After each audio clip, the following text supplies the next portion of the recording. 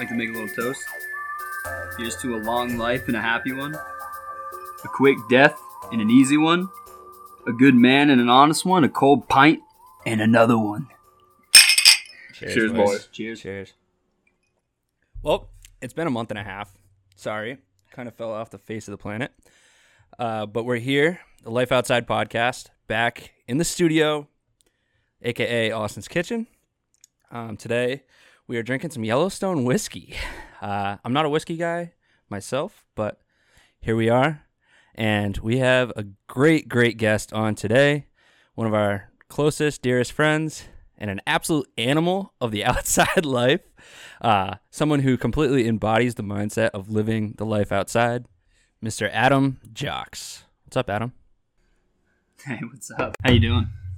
Pretty good. Austin. I'm happy Adam's here, that's for damn sure. We're back in the saddle. Yes. Been watching a lot of Yellowstone. So, shout out to Yellowstone whiskey. Yeah, I'm really pumped about it. So, what have you been up to, man? So, deer season has started. And almost come to a close now as we get to the January 1st deadline. Got out quite a bit during shotgun season.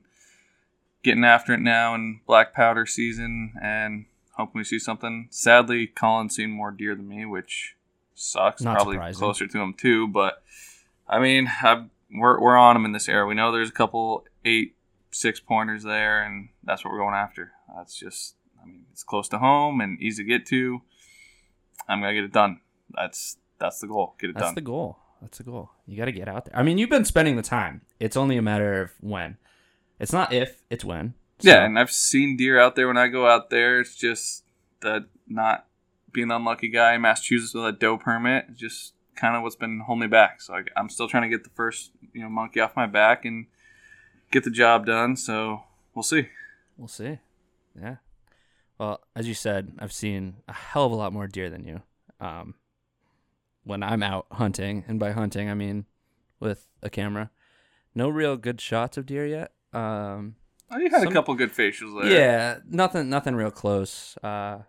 Was chasing some in the woods a little while back. Had them run up on me. They were like 30 yards away. Clearest shots ever, but couldn't get it done. But it happens. Been spending some time with some wildlife, eagles, owls, stuff like that. And yeah, just been trying to get outside as much as possible. We're not going to say outside as much this episode. That's probably like 10. So if you are playing the outside drinking game, you're good to go. But enough about us. Mr. Adam Jacques, how's it going, man? It's going great, man. It's going great. Yeah, it's good to see you guys. It's been about 9 months since I last saw you in person. So to be sitting here with you guys today, just, chopping it up, pretty excited. And to talk about the life outside and be one of the first people on your podcast, this is exciting. So, well, appreciate you coming on. We definitely knew that when we started this, we had to have you on, just because the type of person that you are. I mean, just to set a little bit of a background, everyone kind of has that friend that like is wild and out there. Adam kind of is that guy. I've always said that randomly we're gonna wake up one day to a Snapchat of him from the top of like Everest or something, and he's come close. Similar situations, sent some crazy summits on Snapchat. Soloing the Green Mountains in the winter. We'll get to the Knife's Edge in Colorado. Some of the stuff we did together out in Wyoming. It's just like, why the hell are we doing this? And I wouldn't be doing it if it wasn't for this guy. So, yeah. Just craziness. Yeah. So, Adam, what really got you into exploring the outdoors and hiking and stuff like that? I think it started when I was younger. I've always had an interest in being outside. I grew up in a household of 3 boys, plus my mother and father. And, we didn't have the biggest place. So things, got crowded. And it just didn't want to be inside cooped up. So we'd go outside with the brothers and, we just, grew a love for the outdoors and being outside. And that's what we would do, is we would just go outdoors and have a good time. I think Adam and I kind of grew up in one of the last neighborhoods in the early 2000s. We were kids, but we got out after, we ate breakfast or whatever on the weekends. I mean, we were out from 9, 10 a.m. until dark.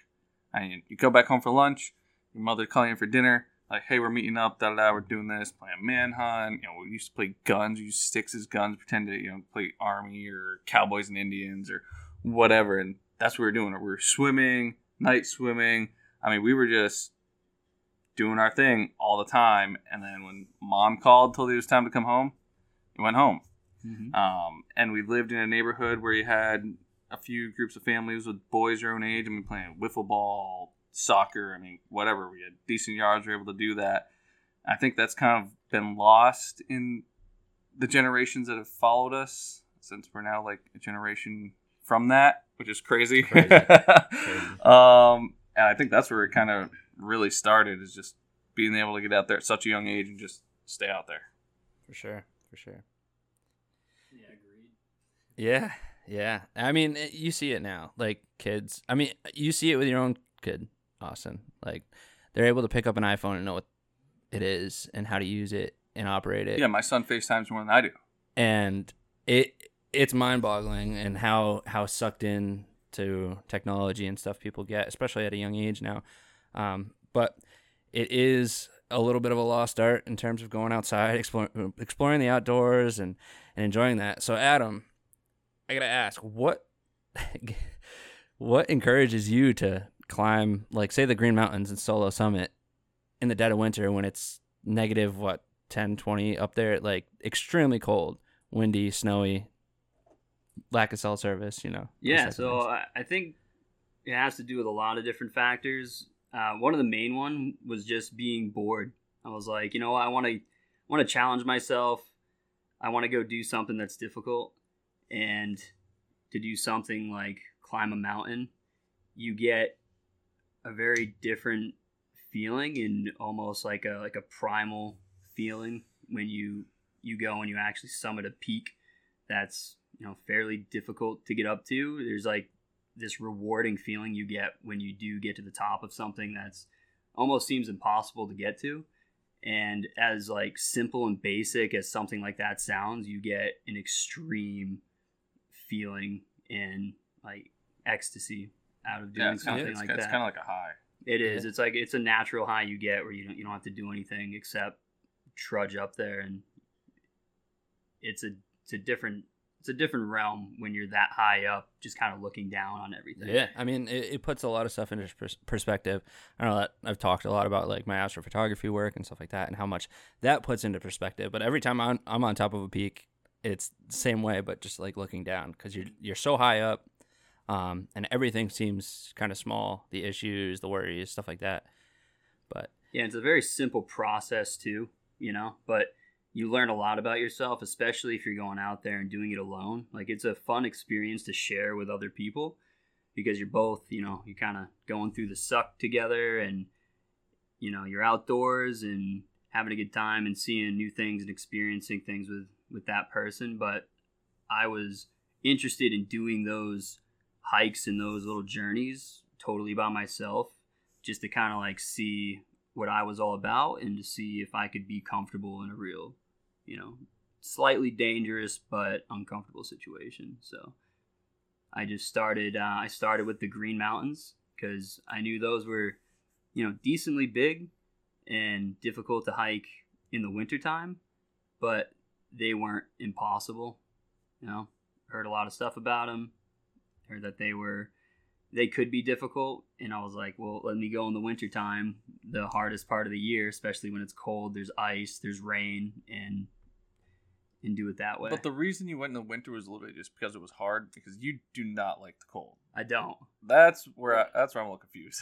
Yeah, so I think that's part of it too, is I do not like the cold. I would much rather be at the beach under the sun, and just have it be summertime all the time. But I was like, yeah, it's going to be difficult to get up there in the wintertime. And I was like, just looking for a challenge. You know how sometimes in life things become too easy, just like you're going through the motions. There's not a whole lot of change going on. You're like, you kind of just, you burst out and go do something crazy because you've been going through this, easy lifestyle your whole life, and things were starting to get a little too easy for me, and I had to switch it up. So what I did is I used the mountains as like a challenger for myself to go out and do that. I mean, a way to seek discomfort. I'm a huge proponent of that. Yeah, exactly. It's on as your I wear the sweatshirt. sweatshirt. On his sweatshirt, on his arm. Right. But yeah, I mean, so you decided to go in the winter. Like, no summer preparation, no like... Small mountains in the summer. Small mountains just in the like summer, local but nothing stuff. crazy. No, nothing crazy. Just small stuff. And I did Mount Ellen, which is like, it's a little over 4,000 feet. I did that in the summer. So that was like my first major peak. It's only like a little over 4,000 feet in elevation, but I went and I did that one with my brother.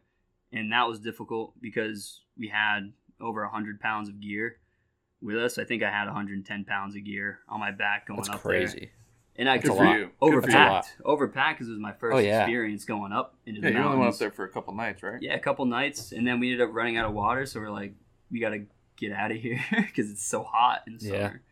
Especially up there, it's like 90 degrees, and all you're getting is sun. There's no coverage, but that was the first one I did, and that gave me confidence to go and do those mountains in the winter because I've already been up there. Yep. So just started doing local stuff, started running a lot, get my cardio up, and just basic exercises like calisthenic workouts, doing sit-ups, push-ups, pull-ups, nothing crazy, but just max repetition to get my body tough and able to hike up a mountain with weight on me. Yeah, that's crazy. 110-pound pack. I mean, I struggle sometimes with my like 40, 50-pound pack, and that's pushing it when I'm out shooting and stuff like that. But man, 110 pounds up a mountain, up a 4,000 footer.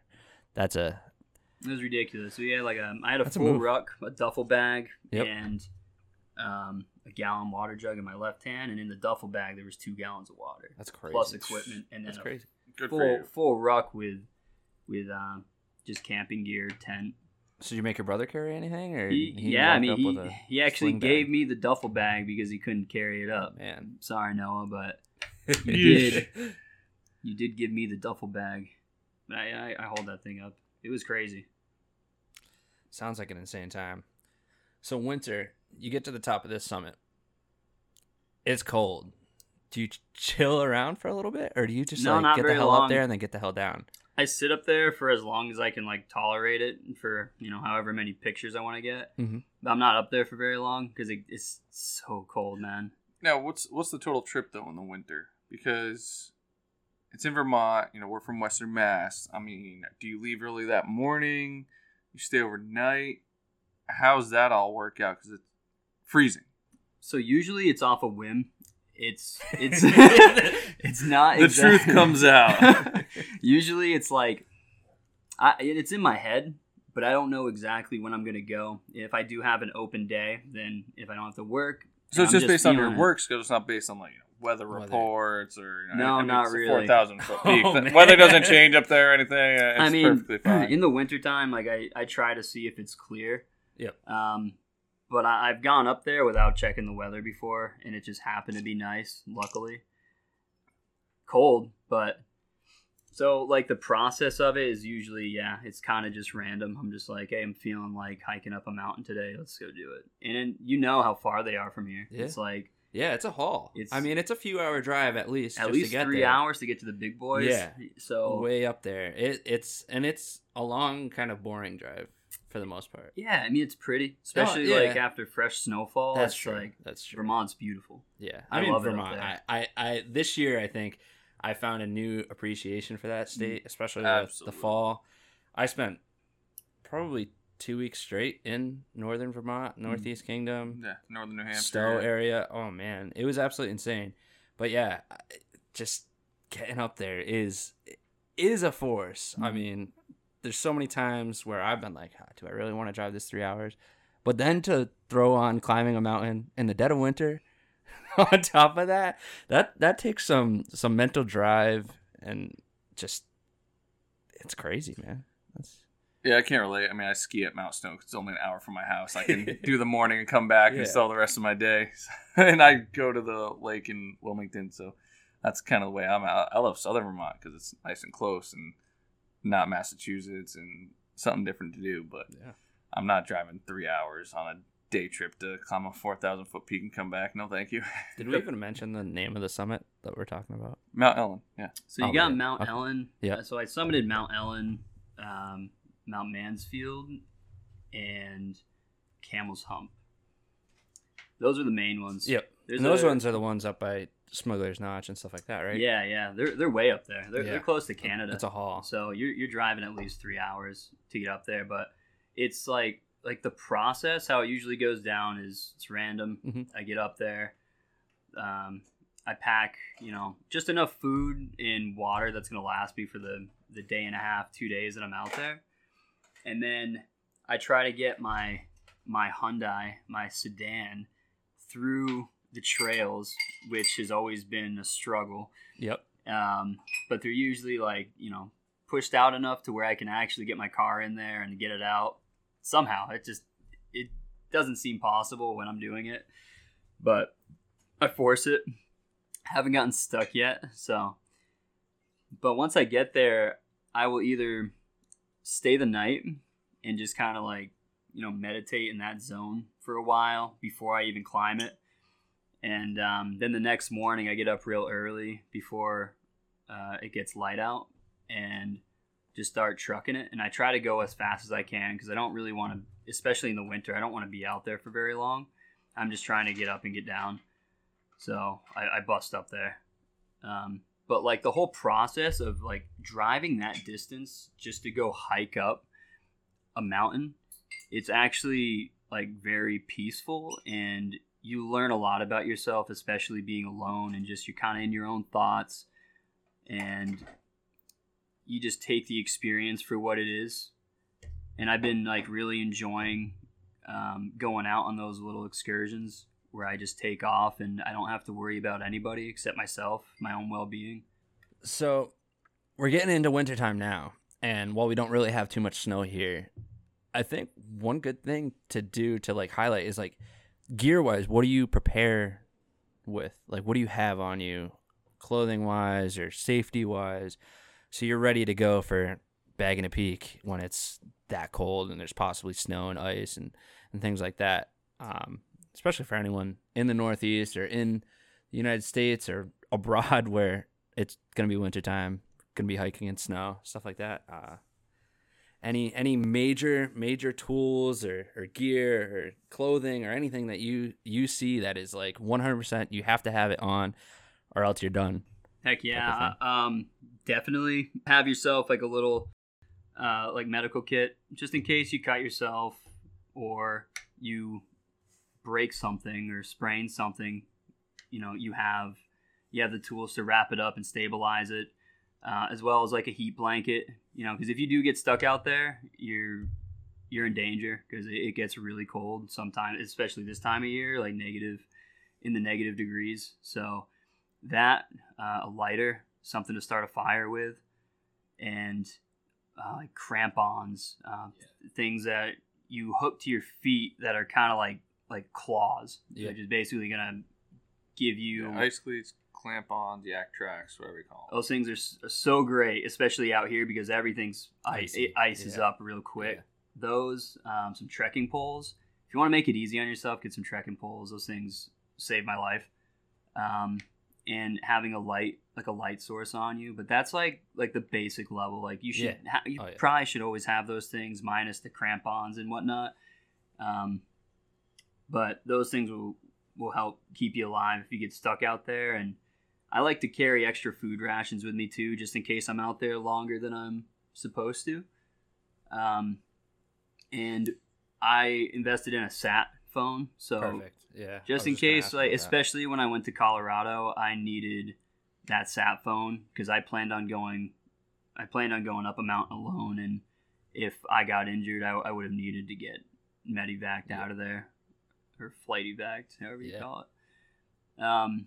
But those things, like main resource, especially out here, if you're trying to hike the Green Mountains in the wintertime, that stuff's fine. And then just like limit to the amount of cotton you're wearing, especially if you're trudging up a mountain. Like cotton's real good if you're in a like steady spot where you're just kind of hanging out, chilling. It'll keep you warm. But if you're moving and grooving and you're going up a mountain and you're sweating, that cotton gets filled up quick with sweat, and as soon as you stop, you start to freeze. Yeah, as soon as you get to the top, I mean, that's like when you were saying, you just take a few pictures and go down. Well, probably a little bit of that is because as soon as you stop, I mean, even today, I'm hiking through the woods. It's 45 degrees out, but as soon as I sat down to where I was going to sit at the end of the day, I got a little chilly with that wind picked up. Because I'm wearing cotton. I'm a mile from my house and not anywhere crazy or anything like that. And it was actually warm out. But when you're on top of a mountain, there's wind, cold weather. That's the last thing you want to do is start sweating. I mean, even when you hike Monadnock, in the summer, and you stop for that, 15, 20 minutes at the top before you start heading down, it gets chilly quick when there's a 20-mile-an-hour breeze. Oh, definitely. Yeah. I kind of ask those questions a little selfishly in a month heading out to Jackson Hole again and talking to a few friends out there, and they're saying, oh, it's -10, -20 in the morning. So trying to make my list now so I'm prepared because I got some fun stuff planned, bringing my dad out. He's probably going to kill me for how cold it is, but Well, we also learned last time how unprepared you usually are when you go out too. Oh, yeah. Well, this time I won't need bear spray.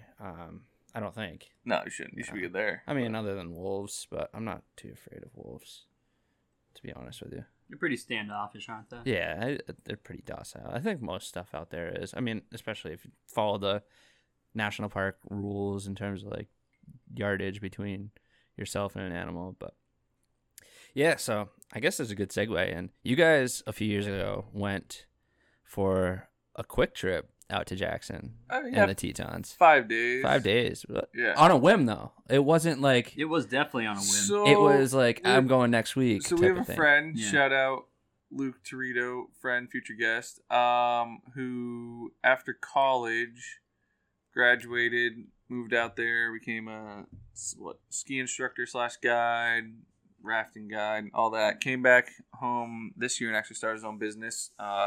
Berkshire Bike Tours on Instagram, Facebook, all that stuff. Great local company in Western Massachusetts. If you want to learn how to ride a bike and on the road or down the mountain, hit them up. Highly recommend them.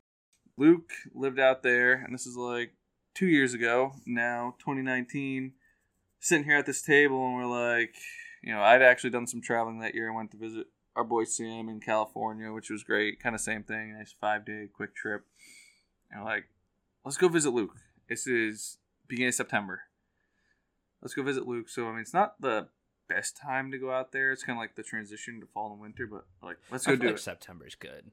At least that's where I'm aiming for my return. We were lucky where we had all the weather. Literally, we saw 55, 60 and sunny, rain, snow, wind, like all on the same day. But we'll get into that. So we were just like kind of sitting here chit-chatting, like, let's go see him. And next thing I know, Adam either comes back later that day or the same day or the next day, whatever it was, and we're buying plane tickets. My boss was pissed. I can imagine. Like, hey, sorry, I'm going to Wyoming next week. If I could do that, I think I'd get fired. Yeah, I wish honestly. I could. And I've definitely pulled it that was close. move. I'm not gonna lie, it was close. I wish I could still do that. I gotta go do it. But it was kind of one of those things where at that time in our life where we could kind of get away with those things. My boss at the time was like, send it, go get after it. Obviously, I was very thankful for that. But not the best planning, because when you book a plane ticket 2 weeks out, it's expensive. Very expensive. Especially Jackson Hole. I mean, oh yeah. That area is expensive in general, but yeah, 2 weeks out. I mean, you're talking 700 round trip per person. That's crazy. Yeah. That's like triple what I paid. You got to base on the fact we have a free place to stay. Shout out Luke again. That's awesome. Thanks for being a homie. And then we rented a car, which we got swindled into renting a very expensive car. I mean, it was going to be expensive regardless, but we got an F-150. It's like a brand new Ford F-150 Lariat. big, that's big crazy. truck. You Crew probably cab. went through gas. We didn't go nuts. anywhere with it. But I mean, we did, but we didn't like go off roading with it. I mean, which we should have. We should have went we way were off. You the should've ready been for ripping. it though. We were very when we ready. went to Grand Target. It was we all right. We did it. Should have ripped that thing. So we left. 2 weeks later, my house at what was it? It was a Thursday because we went Thursday to Monday, or however that works. Maybe Wednesday. Wednesday. We left my house 2:30 a.m. wake up Eastern time. Yep. My wife drives us to Boston. Got there way too fast. And then she made it back in time for school. She's a teacher. At 7 a.m. So Boston back. That's pretty solid. That's I mean, 2 hour I think drive she each got way. back at like 6 o'clock. She flies. So flights weren't too bad. Chicago, Jackson. And then all of a sudden we're in Jackson Hole. It's like 12 their time, so like 2 our time. I don't know. Did you feel like jet lagged all the way? I mean, we were probably already tired. I felt the elevation. Yeah. First off, because that was the first place where I've been that I think Jackson sits at like 7,000, 6 or 7,000 feet in elevation. So Yeah, I think it's when I 6. got there, I definitely felt it in my chest. But like getting right off the plane and seeing Luke, we got our truck, saw Luke, and Luke's like, "Hey man, like let's go for a hike, like right off the mark." So we're like, It's crazy. "Okay," and he goes, "Yeah, we're gonna do like a 9-10 mile loop." Jeez. We're like, Oh, Off yeah. the plane. Off the plane. And First time in elevation. For either of us. especially Yeah. when you get out there, and even if you get in the car, you feel the elevation. Like, you feel your breathing different. Here's the like, training we did. We did a 4-mile run from my house to Whately and back, like a day after we booked it, and that's it. Jesus. "Yeah." You guys are nuts. Absolutely insane. I didn't expect it to hit me like that. So I definitely felt it. So a 9-mile hike. Was this the Delta Lake hike? Yeah. Yeah. So Jesus. Luke picks us up, we get our truck, we follow him to this spot. He hooks us up with sandwiches. Clutch. We eat. We've already been up for 12, 14 hours, whatever it is. It's probably, I think, about 2 o'clock Jackson time. That time, by the time we started hiking, because we landed at like 12:30, rent the car, all that crap, eat. We go in Grand Teton National Forest. This is both our first time there, first time out west. The Mountain West. I went to San Diego, really doesn't even compare. Cali doesn't count. Doesn't even compare. That's the way. I mean, Northern Well, Cali. NorCal, and Yeah. like once you get out into the desert, it's a cool environment out there. But yeah, the Mountain West is jeez. But So our first time there, and Luke's like, "Yeah, we're gonna go to this spot. It's called Delta Lake. I don't know what those lakes are scientifically called or whatever. Mountain lakes, Alpine Glacier lakes. Alpine lakes. yeah, Yeah. Alpine Lakes. And we just start hoofing it. Man, that's one of the hikes that like I want to do at some point, and I'm like, damn, that's gonna be a force. Get it done. You just leave early. and- Yeah, I'm just like, damn. And then I've watched like people do it on like YouTube videos and stuff like that. It's just like switchback after switchback after It switchback is, after yeah. switchback, and then scramble, and then you're up at the lake, and then down, and you then back. probably shouldn't do it with limited daylight And after sleep. being up for 14 hours. Yeah, yeah. You guys are nuts. But And never this being is in elevation. exactly why we're sitting here right now. Mhm. Yeah, so we just kind of went up. I'm trying to keep up with him and Luke because they're both in way better shape than I mean, Luke is a track star out there because he lives out there. Like a Billy Adam's Goat. just in better shape than me, and I'm like 50 yards behind him, just trying to keep up. And I don't know if the elevation was hitting me that bad, or I was just that much out of shape, or just a combination of both, where it was a force. Oh, I bet, dude. I think I was just so high on life that Well, I didn't and that notice too. until later on when we started drinking. Because after, when we got down, Yeah. we went straight to the bar. Or Ooh. actually, we had drinks at the base at Luke's car, and we were listening out for like elk bugles, and we heard a couple of them. Because that's the rut. September. Yeah. Yeah, late September. Yeah, but so the hike up, I mean, gorgeous. Like you said, switchback. You're seeing wildlife, grouse, deer here and there. They were so close you could touch them. Some of them, they were so comfortable around people. Like we had a deer who was just hanging around us, just sitting there. You could touch him, and he probably wouldn't have done anything. Yeah. Yeah, Delta Lake, though. I mean, that place, if you haven't made that hike or have just... It's on the list. It's got to be. It's beautiful. Gorgeous. I mean, it's probably one of the most hiked trails in the Tetons, I think. I know nothing at least about it. From what I've seen. Except and that I did it. And the Tetons are one of the most popular national parks, so it definitely is a highly traveled hike. But to do it in those conditions where you literally going with no sleep, getting off the plane, and you're just going.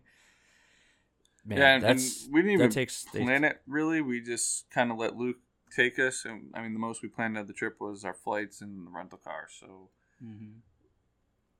I still don't know anything about Delta Lake besides the fact that I've been there. I mean, you're saying awesome. It's really popular. Yeah, I mean, I have no idea. Popular. It's also known as Instagram Lake. I don't blame it. It's so pretty. It's where gorgeous. All the influencers. It's gorgeous. You go up there, the water's perfect clear. You got the Grand Teat in the back. I mean, there's nothing better. Did you guys go swimming? No. Why not? It was like September 26th. Oh man. No. All right. Yeah. Well, no, I wasn't about it. Guess we'll have to go back. Should have. Yeah, let's do it. Sounds good. Yeah, let's do it. Whenever Gotta go swimming.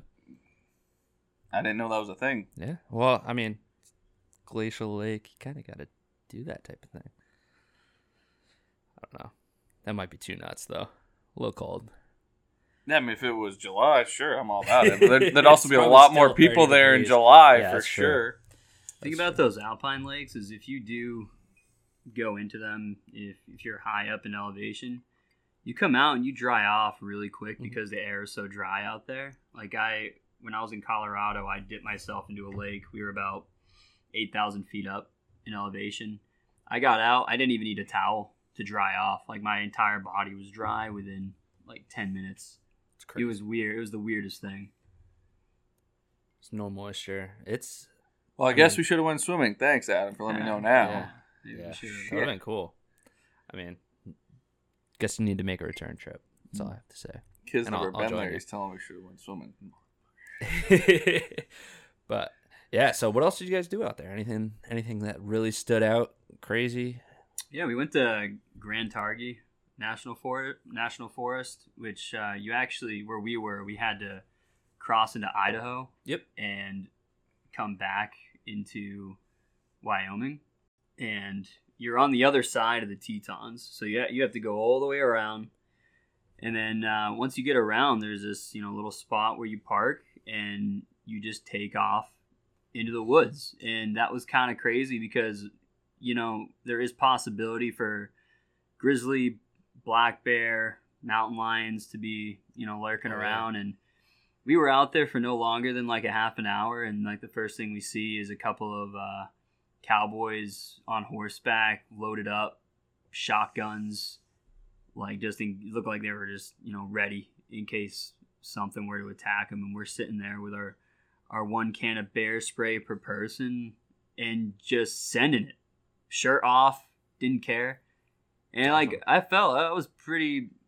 I knew it was probably safe just because that's a well traveled area that we were in. Yeah. But even so, like you're out there super exposed, and especially if you run into something big, it's game over. Yeah, that time of year too, like bears are bulking up, mountain lions bulking up. Everything's hungry and hungry. Everything's humping or hungry That's what's going on. They're ready. 100%. So yeah, you come into male moose, male elk, deer. Nope. Yeah, not a good time. You don't want to run across anything. But that hike, that was awesome. I mean, I think that was day 2, right? Because we want to take it easy in the morning. I mean, like Adam said, we had a couple beers after our Delta Lake hike. I mean, we were up to like 10 o'clock. So we've been up for 24 hours at that point, basically. So we slept in good. Went to, I think, Wilson, Wyoming it was. Grabbed great breakfast. Fueled up for the day. Hit Grand Targhee. It was like an hour drive through Idaho. I mean, it's gorgeous. Yeah, I did that drive when I was out there. It's crazy because you're going up the mountain and then down, and And it was right around Insane. that property we were looking at. Oh yeah. And then you go to Grand Tar, you see the ski mountain, and I mean, we were literally just hiking through a valley of mountains. I mean, there's snow-capped peaks on either side of you. It's fall, so you got like the yellow-orange on each side, and this path is literally straight through this valley, which is almost a little sketchy because you kind of feel like, you know, there's stuff on either side of you or whatever. But I mean, just straight through, wide open, you see anything. Is hiking for like, well, it must have been an hour or two straight.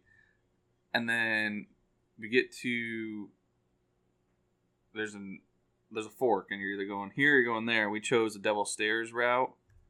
Awesome hike. Yeah, just think about that. Like it's called the Devil's Stairs. That had to have been straight up. It was like near vertical, just steps. That's insane. Hiking up. Yeah, probably like 2 foot wide steps. I think you had told me to check that spot out. Yeah. And I was like, oh man, the elevation is like crazy in terms of like just length. I don't know what that meter is. They probably have some sort of elevation gain per X amount of time. But yeah, because you walk like an hour straight out, maybe an hour and a half or whatever, and then you were like hiking up, just up for like a solid hour. it's crazy. Yeah. It's crazy. And it's a quick game because going down, we were zooming. I mean, it was crazy as they're going up the stairs. You see hoof prints of horses. And these stairs are like as wide as my body. That's what didn't make sense. Is we were like, what the fuck? A horse came up here.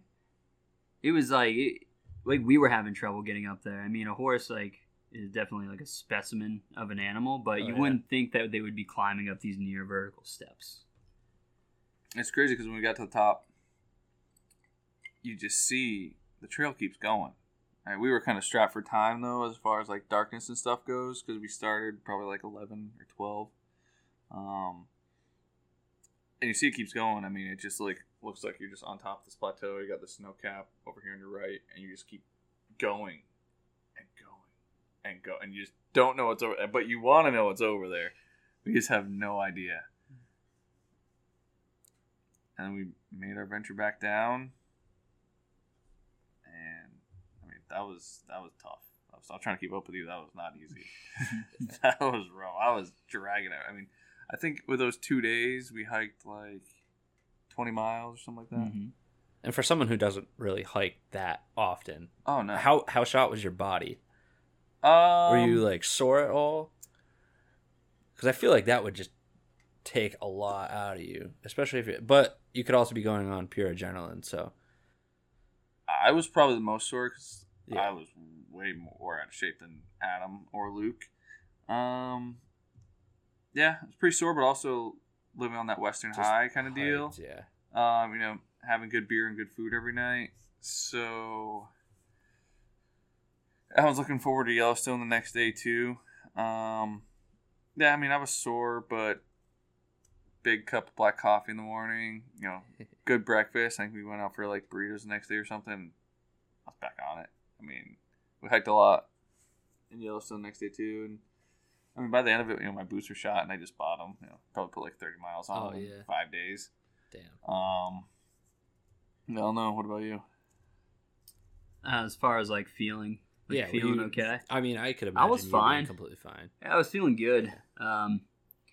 In terms of like the elevation and getting used to it, I think it took me a day or so, especially like not realizing how much water I actually had to drink to like stay hydrated, because when you're up that high, the elevation and the dryness of the air will actually suck the liquids out of your body, and you're way more dehydrated than you would be if you're sitting at like 100 feet elevation like we are now. So I think like the amount of water I had to drink, I kind of had to get used to. But in terms of like my cardio was already pretty good going into those hikes. So I felt fine, and we were eating really well. So like we were really treating ourselves while we were out there. We were on vacation. Yeah, getting after it. So there's so much good food out that way too. I felt good. Yeah, so much good food. I mean, avocados used a little bit more than out here. But also we were eating well. We were also just eating a little better, I think, than I usually do, because we needed that fuel kind of deal, and we know we needed it. So that was really nice. Did you guys ever get breakfast burritos out there? Oh, yeah. Yeah. Oh, yeah. I did. There's a spot that I am like extremely excited to head back to. I think it's called like Dog, downtown Jackson. Amazing breakfast burritos. Like best breakfast burrito I think I've ever had in my life, except for maybe the waterfront in San Diego. I don't know. It's Shout close. out the waterfront. It's close, but yeah. So I think we can kind of segue into. You've talked about it a lot. Colorado. Wait, can we touch on Yellowstone quickly? Oh wait, sorry. No. That okay. was we're in day. Hinting at Colorado. I'm excited. I'm sure everyone. We're in day 2 out of 5 here. So okay, let's go to Yellowstone. So one, we got to figure out how to get there. Not hard. I got to mention this. I made Adam drive because the rental car was like kind of in his name. We split it, but like his license was. They were like, "Do you want 2 drivers?" I'm like, "Nah, you can do it." And it was a massive truck. I mean, a boat. It's bigger than the truck I drive every day, for work or whatever. But I drive a truck every day. Watching this kid try to drive and park this thing, something I'll never forget. Because it was so big. Oh, jeez. So big and just so hard to get anywhere except for, open spaces that it was fun. But figured out how to get to Yellowstone. Went into the closest entrance to Jackson. And then this man just went around the loop.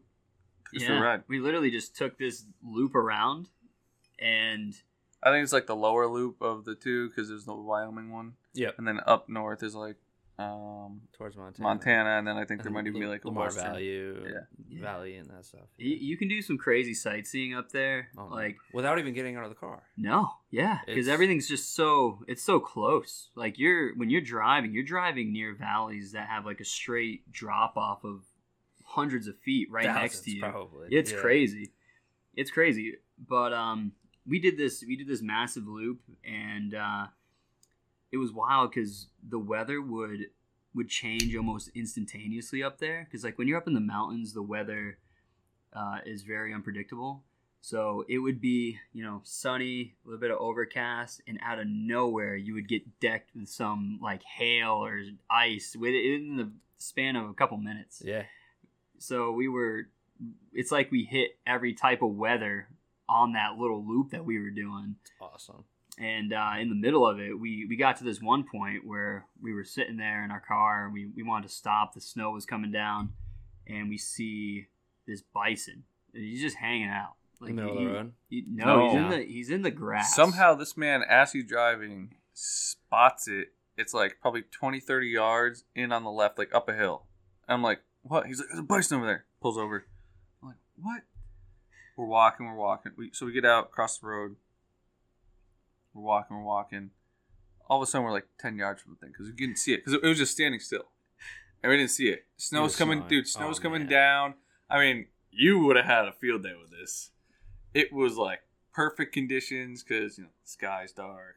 Big snowflakes, dude. Oh. And next thing you know, you're 10 yards from this thing and it doesn't budge. That's scary.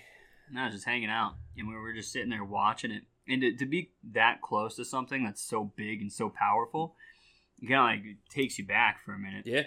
Thought it was a bear at first. And we were stupid enough to get out of the car and go like look at it because a couple of guys who've like never been out there, we're just so curious. So we're like, let's just, park the car. Let's jump out.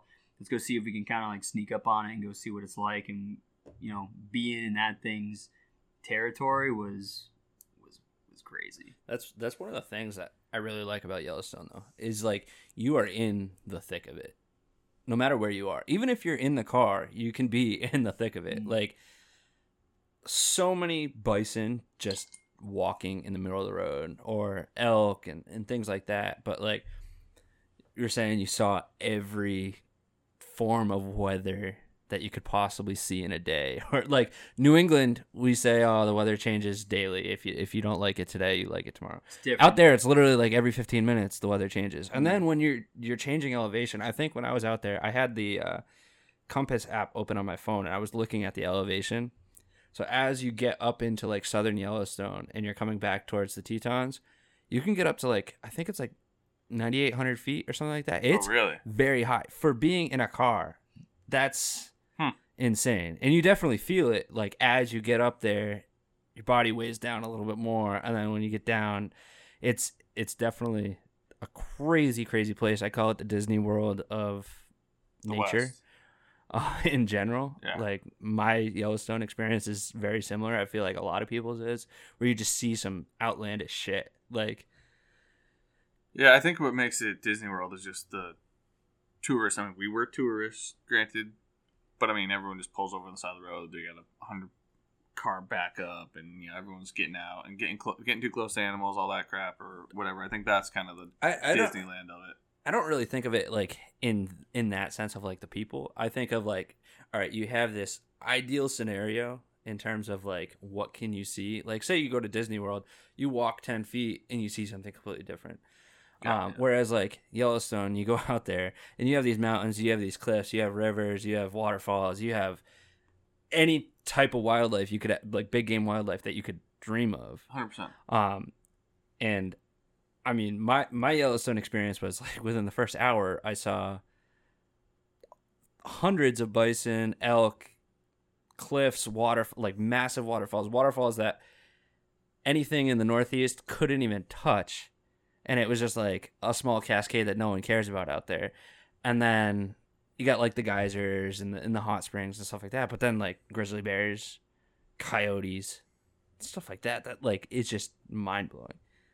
It's all super diverse too. So it's diverse. Like you have so many different things in one location, and you're like, how is there geysers and miniature volcanoes and all these different types of waterfalls in this one location?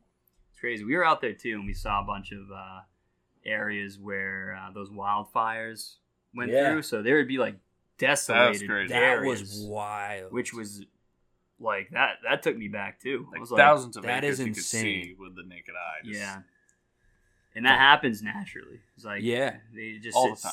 Yeah, you have these forest fires that just take a blaze, and it could decimate thousands of acres in a blink of an eye.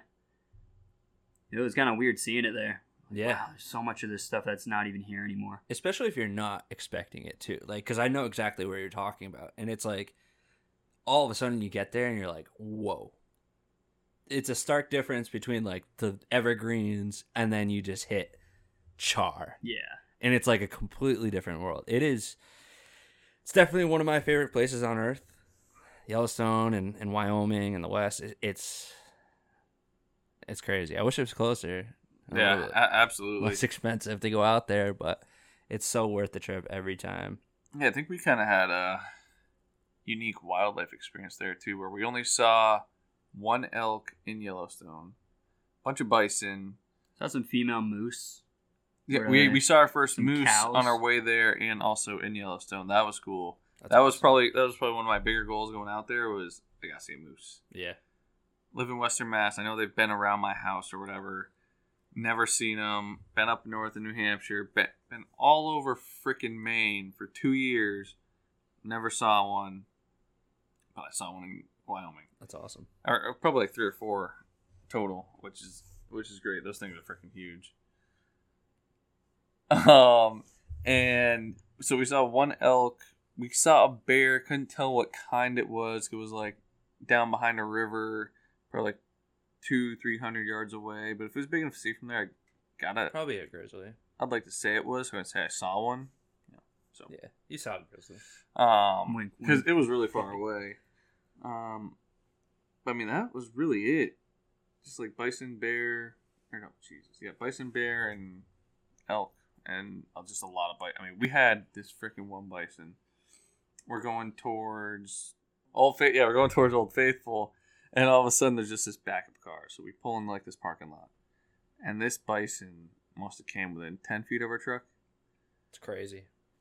Crazy man over here decides to get out of the truck and go in the back in the tailgate. Oh, yeah. And he's like banging on the roof. He's the type of person that's going to end up on those like Torons. I'm like, dude, if that thing wanted to, that could jump in there with you. Yeah. Throw you around like a rag doll. I mean, not only that, we go to the freaking falls of the Yellowstone. That place is insane. That place was crazy. There's actually this one point. Yeah, you climbed down. So I did something kind of crazy. There's this point where there's a fence and it's like, don't cross this point. It's dangerous. And I was like, all right, I'm gonna cross that point. I'm gonna go over there, see what's over there. And I like hopped over. I actually got a little video on my GoPro, but I like hopped over and there is just this drop. Is like hundreds of feet down, and it looks as if like this part of Earth could just like break away at any point. Like there's a reason why it's blocked off. Yeah. But I went over there and I just like, got this nice little view where I was and looked over and I could see the entire valley of where that waterfall takes in. And I just sat there for a minute and was like, this is insane. This is insane. And everyone should come over here. but it's like such a sheer drop off. It looks like that part could just like break away. And it's like, it was crazy. Yeah, I can't believe they call it the Falls of Yellowstone, but that's the Grand Canyon of the Yellowstone. Yeah, well, yeah. There's the Grand Canyon of the Yellowstone, but that's like Lower Falls and Upper Falls. Yes. I think that's Lower Falls right there. So that was incredible. It's probably the few pictures on my phone that like look fake. Even though I just took my phone. It was like an iPhone 7 at the time or whatever. Unbelievable. Just crazy. Yeah, what a place to be. That's just, I mean, you're standing there, it's like, this isn't freaking real. Yeah, like, there's no way. You ever seen thousands of feet drop, too. Like, oh, yeah. But the colors of, like, the too, sand walls or whatever the hell it is, it's insane. Yeah, with the blue wall, a little bit of snow on that too is like mint. Unbelievable. I recommend like if anyone's ever going out there to see that waterfall and that massive valley, that's one of the places to go. And just to like walk around out there and just realize how freaking small you are. Yeah, it puts things into perspective really quick. And just to like sit on the edge of one of those cliff sides and just look off, and you can actually where we were hundreds of feet away from that waterfall, and we were still getting like mist on our face coming up from the water. That's how massive it was. We were so far away from it and still getting hit with water. Crazy place, man. Crazy. All right, so Yellowstone is pretty wild. I mean, the show is too, but also the bottle of whiskey that you may or may not hear being poured in the background and some ice rattling. But yeah, so you guys had an insane trip into Yellowstone. Now, went back to Jackson, had a few more days there. Anything stand out crazy? It was a good time. Hey, except for the bar. Like, you go to the cowboy bar. Like, aside from all the outdoors stuff, the cowboy bar was pretty awesome. We did some swing dancing, drank our faces off, and just had an epic time. It was kind of like the last like final send off. Yeah, our final send off was going there and having a good night. Yes, there's some stories there I have to stay off the record, but also I think the night before we went to the elk refuge, literally right outside Jackson. Hopped in Luke's Subaru. Shout out Subaru because that's all you see out there. No free ads. Yeah, no free ads, but I mean, that thing's probably older than all of us and got us back and forth. So got out there, had some beers, fire, beautiful open sky. You would have loved it, Colin. And had a time. We were planning on camping out there, but rain was coming in, so we didn't. I mean, just what a gem to have. Literally a 5-minute drive outside Jackson Hole. I mean, it's attached to Jackson Hole. You just drive up, take your beater, whatever you got, your off-road vehicle, and go up there. Free camping, grab a spot, and just get after. I mean, it was so cool. That was probably one of the more, people say like underwhelming, but also like overappreciated things that we did out there. We just hang out there for a few hours, drink some beers, and just staring off into the Tetons. Yeah, listen to elk bugles, freaking. It's amazing. Yeah, it was just great. And then to think that fills with elk during the winter. That's one thing I'm super excited for is exploring that area this winter, because I think they plow most of the main roads out there, which so excited. Wintertime, all of the large animals like that come down into the valley, stay somewhat warmer than they would be in the hills. Elk, moose, bison, stuff like that. Super, super excited for exploring that area. I didn't really touch on that last time. It was more of a astrophotography trip, but this time wildlife focused, landscape focused, stuff like that. But yeah, Jackson Hole, Jackson, that whole area, man. Roadhouse Brewing. I mean, Insane, that place was Great delicious. beer. Their walrus beer, closest thing you get to a New England IPA out there. So delicious. What were those things we had that you get at the freaking grocery store? Sloshies or whatever? Yeah, so they got this like really unique thing out there where you go to the grocery store and in their liquor department, they have a slushy machine. And what they do is they spike the slushies. So they ask you, like, do you want a single or double? And they pour you a bottle of slushy, but it's mixed with alcohol. And you can take it to go. That's amazing. Yeah, and it's all different kinds, too. You got your whiskeys, your tequila, whatever you want. Also in the grocery stores, you can get a pint and shop. That's amazing. Yeah. See, that's why Wyoming is the best. And drink it while you're just walking around. Massachusetts is so wrong because I would shop all the time. Yeah, right? If, grocery shopping, if I could have a beer or two while I'm doing it. I'm in there long enough to have a beer or two anyway, so might as well have a beer or two while I'm doing it. Exactly. But yeah, so we got a couple sloshies, I think, last night we were there. Hit up a butte, just hiked this butte, and went over to, like, the local high school's football field. Brought a football. We're kicking, like, field goals and stuff. I mean, it was a time, dude. It was just, we're tossing touchdown passes. None of us played football, but, it was just so much fun. Mm-hmm. It's so much fun just getting out there, just getting after it, doing random things like that. It was just a blast. It's an epic trip, man. Being able to, like, if you've never been up there and you're used to, just, like, small town living like we are, and you get up to a place where everything is just way more expansive and big. Big sky country. It blows your mind. It really does. Like, I recommend anyone who's trying to, get their Explorer on, go check a place out like that. Go out west.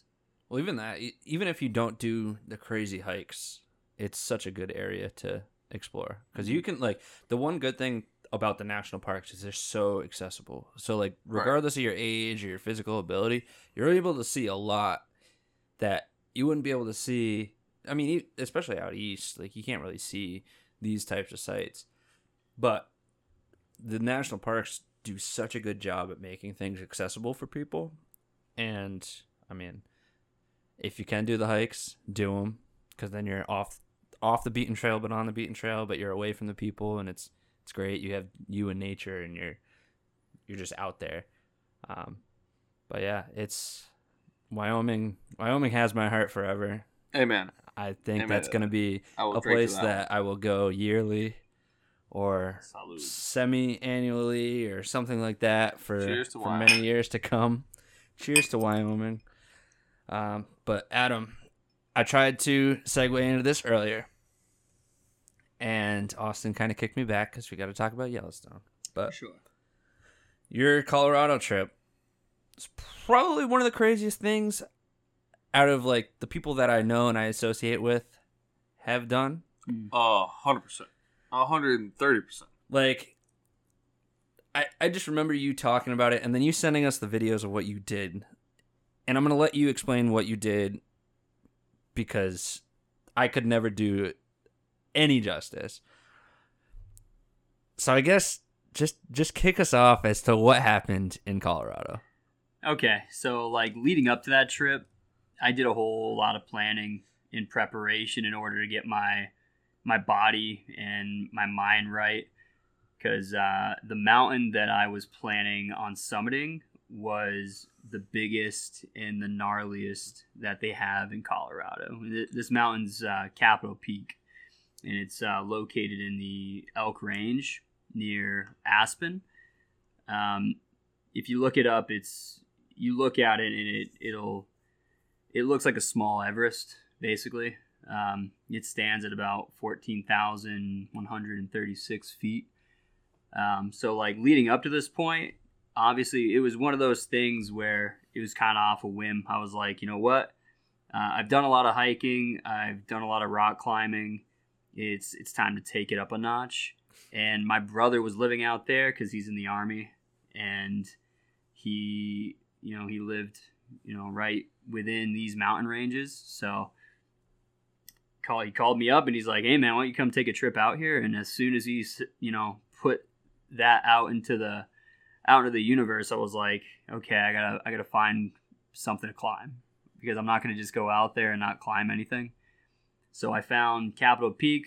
It looked gnarly. It looked crazy. It looked like something that I'd want to do going out there. So I started studying the shit out of this mountain and learning the correct route to go up, exactly where you have to go, how you have to go about it, because it's a crazy hike. You got to go about 7.5 to 8 miles into the valley, where you get to the base of the mountain, which is Capitol Lake, and then you're hiking a little over 4,000 feet in elevation to get to the peak, and everything's near vertical. Man, it's a lot of elevation gain, and you're gaining a lot of elevation fast. So if you're not in shape going up, you just So is it like a out. 2-day trip or like a 3-day trip? It's a 2-day trip. So you can go up to like kind of like base camp, the lake, sleep over, go up, and then all the way back down. Yeah, people have done it in a day, where they run out there. So they run all the way to the base of the mountain, and then they hike up it, and then they run all the way back. That's insane. Which is crazy.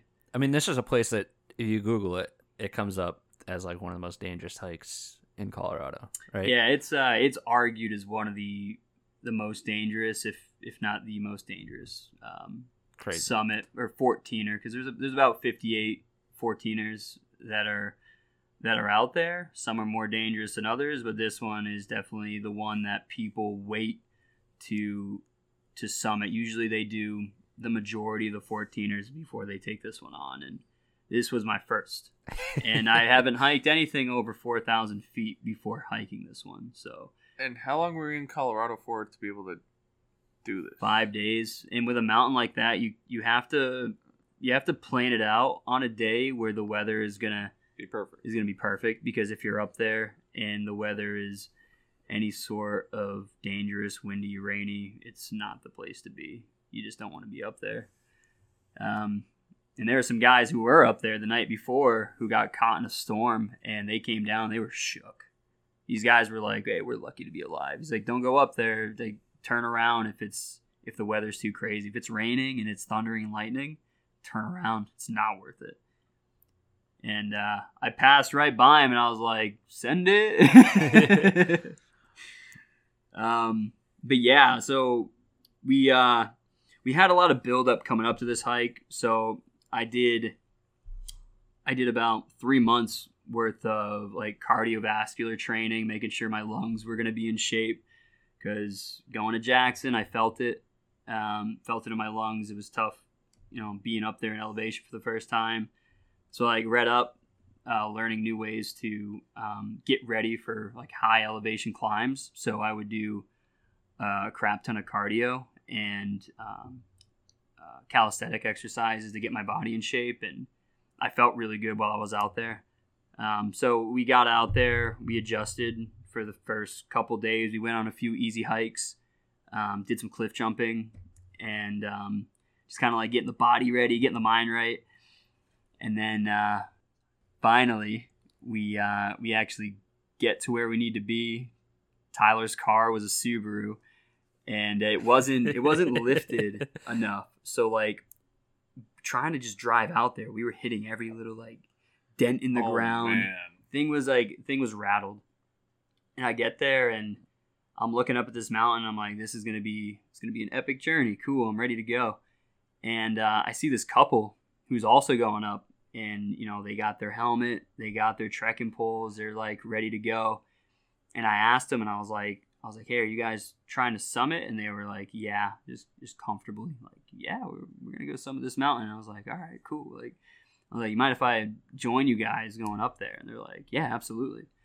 So we kind of like kept seeing them throughout our hike. Like they would get ahead of us, and then we would meet up with them, and then they would get ahead of us, and then we'd meet up with them, and it's just kind of like we kept seeing them throughout the entire hike. And then once we actually got to the base of the mountain, they trailed off and were in their own campsite, and we were just like in awe of, you know, what we were seeing. This mountain's huge. Like when you're actually sitting there at the lake is massive. Capitol Lake, this massive alpine lake at the base of the mountain, is beautiful in itself, but like seeing the mountain right next to it and just being down there was an incredible experience. And there was so much wildlife too. Like there was just so much going on. So I stayed the first night, slept tried to sleep until like 2 a.m, and woke up, got all my stuff together, packed real light, just carried the amount of food I was going to need in the water that I was going to need. I went over to the lake, you know, scooped up some water. Didn't even have to filter it. I just drank the cleanest, just drank the water straight from the lake. I didn't even have to. They're talking like 4, 6, 8 hours of sleep. Yeah, so like maybe that. And we were drinking too, and in elevation, like when you take a drink, it hits you a lot harder. Oh, yeah. So I went to bed drunk as hell, and I woke up like dehydrated, hungover. Oh, man. It was like 3 a.m, and I was like, I was sitting there battling with the thought of it all night, because every time I looked up at that mountain, I'm like, I'm gonna fucking die if I go up there. So I just kept, thinking it over, trying to visualize it, and then finally I just made the decision at like 3 a.m. to just get up and go. So I took off, and I started moving. I get to the base of the mountain, and the first portion that you're going up is the saddle. So I made my way up the saddle. I saw some little lights that were also going up, the switchbacks that actually get you up to the saddle. And I get there, and I met up with a couple of guys. They were just waiting at the top of the saddle, and looking off, you see Mount Daly to your left, which is a beautiful mountain, and then the sunrise is coming up where you're sitting. So we were just looking off, waiting for a little bit more visibility, and we just kind of just sat there and waited for the sunrise to come up, and it was incredible. And I met a couple of guys up there who were also summiting. They were a little bit more nervous because they were actually trying to summit the mountain earlier on in the week, and they couldn't get up. They were too sketched out because of the exposure. So I'm up there, and I'm like, where are those two people that I met up with in the beginning? Because I didn't know where their campsite was. I wasn't really looking for them. I just thought I was going to see them up there. And then finally I see them moving through. This guy named Jesse Johnson and his wife. They were like really well-known mountain climbers. And they've done a whole bunch of 14ers, and they were up there, and I was like, hey, like, glad to see you guys up here. And they're like, yeah, you man, let's get it. All right, so we're a couple deep here, and I got another toast to give you guys. So here's to lying, cheating, stealing, and drinking. If you're going to lie for a friend. If you're going to cheat death. If you're going to steal a heart. If you're going to drink with me. Amen, brother. All right. Continue. Perfect segue into the summit, right? Yeah. So, to continue on. So I met up with that group, this couple that I met at the trailhead before we got to the base of the mountain, and I just took their lead from there on out, because obviously I'm new to alpine hiking at that point. K's. Yeah, like very green to it, and then they just took the lead, and I followed them up. So we summited K2 from that point on. K2 is a 13,000 footer. That's once you get to the top of it and you look across, you see Capitol Peak, which is a very daunting mountain. This thing is just like sheer rock going all the way up, and everything's very shale. So when you're looking at it, you're like, it doesn't look stable at all. It looks crazy. So we get to the peak of K2. It was just a lot of scrambling, a lot of bouldering, a lot of scrambling, and then once we were up there, that's when like the real climbing, like technical climbing, started. How technical are we talking here? So there's different like levels of technicality when you're climbing. This was like a 5.2 type of climb. So like you have like your level 1s, your level 2s, level 3s. It goes all the way up to like level 10, and that's just like that's based off of how technical the climb can actually get.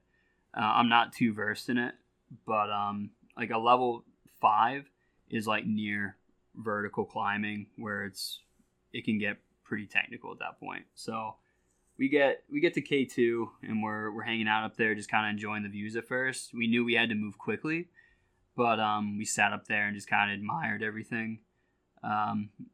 And Jesse and his wife end up taking their bags off and they start going in and they pull out a whole nother set of rock climbing shoes. So like the ones with the actual like tip at the end of them, so they can like nestle into crevices and get a firm like touch and feel as to like what you're actually stepping on. Me, I'm just in my regular old Solomon hiking boots that you can't feel a whole lot, and that's like the point of those boots, is so that you can just march through anything. And I'm up there with those, and I'm not realizing how technical this climb's going to be when I'm up there. Like, even after all the research I did, I was not thinking I was going to need actual climbing shoes to summit it. So they pull out their shoes, they pull out their gloves, and I'm sitting there like, I'm going up like this, barehanded and with my boots. So that's crazy. And they're like, all right. And like Jesse looked over at me too. He's like, man, like, you must be tired. You didn't even come up here with trekking poles. So I didn't have trekking poles. They had trekking poles, which essentially makes you like a 4-legged animal at that point. It makes things a whole lot easier. And I'm moving up there with no poles. And he's like, his wife looks at me and is like, do you want one of these poles? And I'm like, nah, I mean, I've already started without them. I'm just not going to use anything. I'm just going to march up. And Jesse looks over at me and he goes, hey, mama raised no bitch, huh? And that's when we hit the knife's edge. So the knife's edge is this portion of the climb that comes before you actually start making your way up the peak. It's about 150 feet across from where K2 mountain is, and until the point where you start making a near vertical push towards the summit. So we get to the knife's edge, and Jesse and his wife end up going before me, and they're just killing it. They're going across. They're like a couple of like mountain goats, just doing their thing. And then I start going, and this is when I turn my GoPro on, which was an actual like mouth mount GoPro. So like you just bite down on this thing. It's like a mouth guard. So you put it in your mouth and you just bite down, and that's what you're doing. I could have hooked it to a helmet because we went up there with helmets just in case of like loose rock fall and whatnot. But I forgot my helmet mount, so I just had my mouth mount. So I'm just gonna roll with this, and hopefully it doesn't fall out and drop down the side of the mountain. So the knife's edge is like a near vertical edge. Like it really is what it sounds like. Is you are basically like scooting across this thing because there's no place to put your feet on the top of it. It is quite literally like the edge of a knife. So on either side, you're looking down, and this is why I want to get a video of it, because when you look down, you see either side, and I think it's 1,000 feet on either side. Sheer rock. If you fall, you're dead, and there's nothing to grab onto. A lot of people will do this portion with ropes, or they'll do a thing where they have one person on either side, and they have a rope in between them to counteract their weight, so that they can just push across on either side. But obviously, like, I was just following the lead of these two people, and they were like, nah, it's not necessary. So we get across the knife's edge, and at that point, my mind is buzzing, because you are completely in the moment at that point. You can't have any lack of focus, because as soon as you start thinking about something else, it becomes very dangerous. So you have to be there, with the mountain, not worrying about what's going on at home, what's going on with your relationships. You're just there. I'll tell you that when you came home, you showed us that footage and then let us know you did it with your mouth. I mean, it's breathtaking, palm sweating footage to be like, I didn't believe that you did Instagram. It's up on the page. Crazy. Yeah, for sure. I'll give you the full length video of me going there and back too. It's insane. It's wild, man.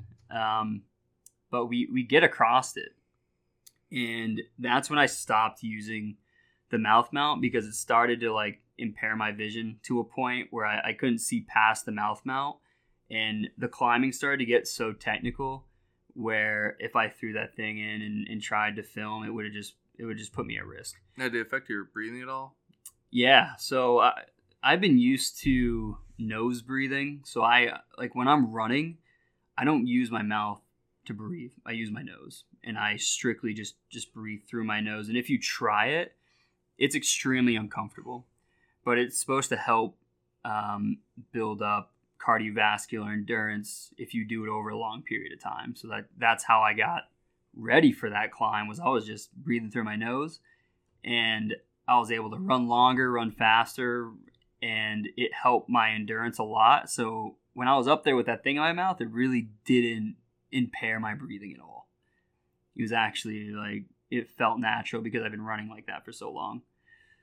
So we get to the point where, we're climbing up, we're pushing for the summit. Things are just like really sketchy, because that rock is so shale that if you don't have at least 3 points of contact at all times, and you're not checking every rock that you're grabbing onto, you could put full pressure on a rock that you think is safe, and you might grab onto it, and that thing will just release, and it could be the size of a person. That's how big the rocks got, where you would grab onto it and it would be loose, and you're like, no way am I gonna. Insane. Now, did that happen to you at all? So it happened to me once. So we're pushing to the summit, and we're on this spot where we're going down and then trying to go back up again. Like, we had to like gain elevation and then come back down to find a better route up to the summit. So as we're coming down, say you're looking straight across, you're looking out, and you got about 1,000 feet in front of you of just nothingness. And Jesse was the lead, so he pushed on. He was finding the route for us and making it safe, and his wife was in front of me, and I was traveling a little too close behind her, and there was one rock that I grabbed onto. She's further down. She's at like the point of no return, where like if she were to fall off or just get nudged by anything, she's dead. She's gonna drop hundreds of feet and just plummet. And I'm behind her, and I'm traveling a little too close, because typically you want to, have enough space in between each other just in case you do grab onto something and it falls off. You don't want it to hit that person in front of you.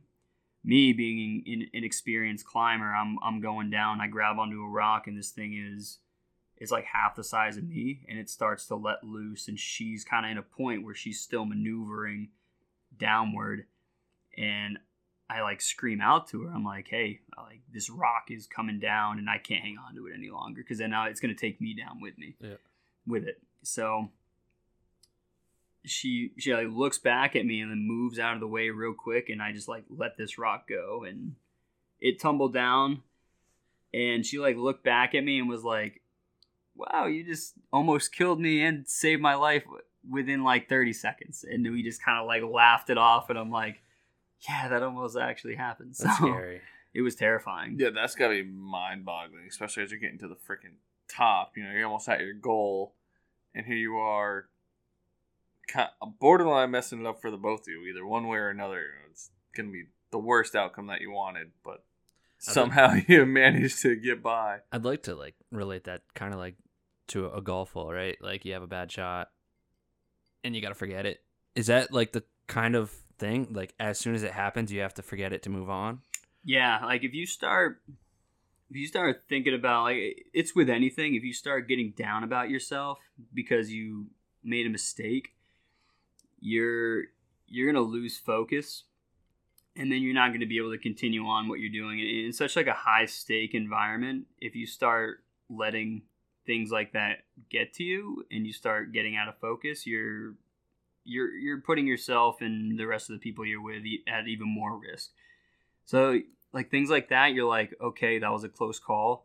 Let's reset and reevaluate and continue to press forward. And that's just what we did. I just, recognized that was a big mistake, and we just corrected it from there. And we pushed to the summit. We got to a false peak, which we thought we were there, and then realized we weren't. And then we went up this really, really sketchy portion where it's like once you pass it, you get to the peak. But going up it was the most technical climbing I've ever done, where you're going straight up and you look behind you. If you fall, you're gone. There's nothing to save you behind you. It's no just ropes. Sheer nothing, dude. It's just sheer free soloing, just sheer rock fall. Yeah, and we free soloed this entire climb. It was wild. And then like once I got past that was like the major push, because I had to like the pack on me that I was wearing wasn't heavy, but it was just enough weight to make me feel really uncomfortable on a rock wall that seemed very unstable. But everything vertical too. And it was vertical. It was straight up, and some of it even came to the point where I felt like I was almost like upside down, and I was grabbing onto things, looping my legs around, trying to pull myself up. And then finally, like we got to the summit, and the two guys who are also pushing for the summit made it up there, who we met at the saddle. Like I said, those guys were trying for a couple days, trying to make it up there, and then finally they got up. So they were electric. And there was this other guy who took a completely different route. I don't remember his name, but he was from the Boston area. That's cool. He took a completely different route from what we did. He went up an even sketchier portion and was up there like, hey, what's up? Like nothing even fazed him. Like this guy's been doing it all his life. And it was only like his third or fourth mountain as well. So to like be up there and to have it be my first 14er, my first major peak, was like a real shock to my system. And to be the highest thing for miles, you have this like overwhelming sense of joy, and it makes you want to like keep doing it. It's like once you hit that like a major peak like that, there's this feeling that like sets in with you, like you did something major. So yeah, man, we sat up there for a while. We like, drank some Fireball and just kicked back and hung out for a bit, just like, enjoying the views. It was a clear day, no clouds in sight. It's beautiful. And that's all she wrote. The only thing is like, once you summit a mountain like that, you got to go back down. Yeah. Oof. That was sketch. I feel like there's a lot of lessons you can learn from doing something like that, though. Like you touched on briefly, like a few things, like the two guys that you met that had gone up there and failed, and then they pushed through and eventually did it. Like that's a huge lesson, or like manifestation of like try until you get it. Like don't give up. And then just like stepping out of your comfort zone, doing things that you wouldn't normally do. Like you went out there, never done it before, dove right into something that most people would never even think of doing, which is crazy. And a million other probably lessons or quote cards that you could see scrolling on Instagram from a quick day's adventure. Yeah, it's impressive. It's inspiring. Like met some people you wouldn't have met. I mean, we're at the top of the world, and I couldn't even imagine those conversations up at the top of the mountain. That's what I'm saying. Like, hey, we almost died. We did it. We're here. Good job. Mm-hmm. And then, like, look at that. You're just kind of shocked that you're up there. It doesn't even feel real until you get down. Like the climb down was it was interesting. It was pretty quick, but we found ourselves in a couple of sticky situations because like the weather obviously turns really quickly up there, and it started to get kind of gnarly. So we just tried to move as fast as we possibly could. Jesse ended up busting his knee pretty badly. Was able to get down, but like we were moving so quick, just trying to get out of the whatever storm was coming, that he hurt himself pretty badly. But it was when I got to the bottom, I realized, like, looking up at the mountain, that I overcame something that was bigger than what my mind could contemplate or comprehend. It was something massive. And you come down, and like the further away you get from it, the bigger it looks. And everyone who's on their way to that mountain is looking at you, asking you questions like, how was it? Like, did you actually go up there? Like, you're crazy. And you kind of feel like a celebrity. Like, once you reach a peak like that and then come down, and then you start telling people like how you got up there, and they realize it's your first one, and they're like, wow, man, that's actually something pretty incredible. So, like, sitting with that for a while, like, even on the way back, like, the drive was an experience. I was, like, overcome with emotion. I couldn't even believe it happened. But like you said, like, there was a ton of lessons that I was able to learn from that experience, and I was also able to find myself in that perfect moment of life where nothing else mattered. It was only what you were doing at that moment in time. It's like, it's barely like you're thinking. You're just operating at that point. It's like physical meditation, right? Literally, man. I think Absolutely. I think that there's something that comes with doing something extremely difficult, like physically tasking, that is also like comparable to having like a deep sense of meditation. Because when you're doing something really hard and you get that feeling like, oh man, like I've been working so hard, but like I know there's a greater feeling at the end of it. I just have to overcome this obstacle. You get a deep sense of like oneness. Like, oh man, I feel so good right now. And instead of just like sitting there for 20 minutes, you know, in like a deep meditative state, you just worked your ass off, and now you have this extreme blissful feeling that only comes from really grinding yourself down to the bone. And that's what I got from it. And I was like, I'm going to keep doing this, because this feeling is unlike crazy. anything else I've ever experienced. So that was my my Capitol Peak adventure, and like I wouldn't do it again. Not that mountain in particular. No. Nah, I wouldn't do that one again. It was just Too dangerous? Too dangerous. Too sketchy, yeah. Too many unknown factors. Yeah. And even the guy who I was with, who's a very experienced climber, was like, wouldn't do it again. It's just... It's crazy. It's a roll of the dice when you go up there every time. So you could be the best climber and a rock might give way, and then you're plummeting down hundreds of feet to your death. And yeah, hard pass. You don't want to do that to climb a mountain, man. No, you want to enjoy there's it. There's a certain level of risk you put into something before you do it. But anything that you learned in terms of like preparedness and things like that? Do you have to get some climbing shoes for your next adventure? Yeah, I would definitely, something like that technical, I would get a pair of climbing shoes. I would probably bring some gloves, because a lot of those little crevices, when you're going down, it's so much harder to climb down than it is up. I believe it. You know, because it's harder to see. It's a more difficult thing to do. So we were going down this one portion where they were locking their hands into the rock. So like there's crevices in the rock where you can stick your fingers in there and create a fist. And because it's so small, when you create a fist, your hand locks in place and it's almost like an anchor. Nice. So when you anchor yourself like that, you know, you can do it barehanded, but it's going to shred your fingers up. So what they did is they had these nice, you know, Kevlar type gloves that they would stick their hands in, they create a fist, and they would anchor themselves in as they were going down the crevice. And with me, my hands got destroyed trying to go down this portion the same way they did. I didn't have gloves. I was just like, let's just go with it. Going for it. But in terms of like things that I would bring, I mean, I brought everything I needed. I was pretty prepared for this climb. That's good. Just knowing like your surroundings too, because like if you're on a mountain like that and you see an alpine lake at the bottom, you know that there's probably water up there.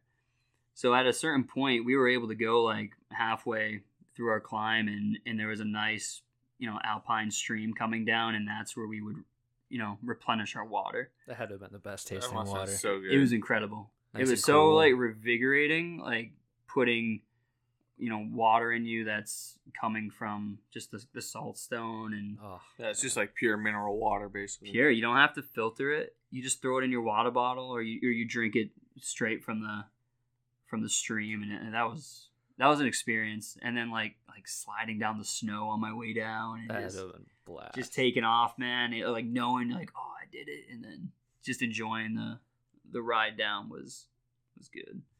That's so amazing. cool. But doing like big climbs like that, bring a sat phone. Don't be stupid, and do your research.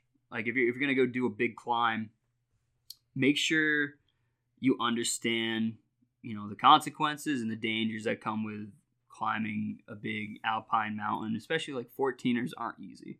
You can they're doable, but you want to make sure that you're in pretty good shape and understand like how long it actually takes to get up one of those suckers, because it could take you a whole day. It's crazy. So when we're doing the Grand, So the Grand is definitely going to probably be my next Your next push. big one? Yeah, so I've been looking up videos and trying to see exactly like how long it takes to get up there, and if it's if people can actually free solo it, because I don't want to do anything really that involves ropes. I'd rather just climb and do it that way. I like a little bit of risk. I don't like it so much that I'm in real significant danger, but enough to where I know I can push past it. So that one will probably be my next one, That'll be fun. because that one's a big one, Yeah, that's and a I definitely want to It's a go out push. to Jackson again. So, and I would just have to find somebody who Call was up either Jimmy climbed it Chin. before, but call up old Jimmy and be like, hey man, like help me up. But yeah, that's probably the next one, and I'll do my research and make sure that it's doable, and I go at the right time of year and whatnot, just like I I'm did sure this it one. is. Probably summer, July or August is probably their best bet. Yeah. If I had to guess. But Yeah, the warmer the better. You don't want Yeah. no ice, no snow up there. Same like Yeah. with Capitol, there was no ice or snow on the peak. That mountain was dry, which was ideal. that's amazing. Yeah. It's crazy. So, Solid experience though, man. Like I recommend people go out of your comfort zone and go do things that that aren't easy, because you're gonna learn something about yourself. But if you do something challenging, like understand the dangers and the level of experience that you have going into something, and just do your best in whatever it is that you're going to try and do, but be smart about it. for sure, man. Life lessons brought to you by Adam Jacques. absolutely. I really appreciate you coming on. Thanks, man. And it's been just an hour and a half's worth of life lessons and adventure, and we're definitely going to have A you lot of fun. back on in the near future. We have a lot that we haven't even touched on so far, and I think that we definitely can dig pretty deep. I mean, every time me and you have conversations, you and Austin have conversations, they get deep real quick, real fast. And I hope for anyone that's listened to this and has made it this far, you've taken away something. Austin, you have anything that? Cheers to you, brother. Yeah, cheers to you. Yeah, cheers, boys. I mean, I think we didn't mention this, but Adam just got back from going away to the Army. It's first time home in, what was it, 9 months? 9 Yeah. months, yeah. It's crazy, man. And thank you for doing what you're doing. Really, really have the biggest respect for you in the world, and Yeah, we love you, brother. huge inspiration. And yeah, Yeah, guys, there's more adventures to come. More adventures to Especially come. like, stay tuned. Like, we're brand new at this whole podcasting thing, but I think with some more reps, we're gonna get better at talking and better like getting to the point and whatnot. But no, I think this was in terms of what I wanted out of a podcast episode, Yeah. this is definitely it. That's good, man. This is Dude, you're the fucking more man. than you can ask for, and you killed it. So, thanks for coming on. Until next time, thank you guys for listening, and Yeah, we'll talk to you later. hopefully see you soon.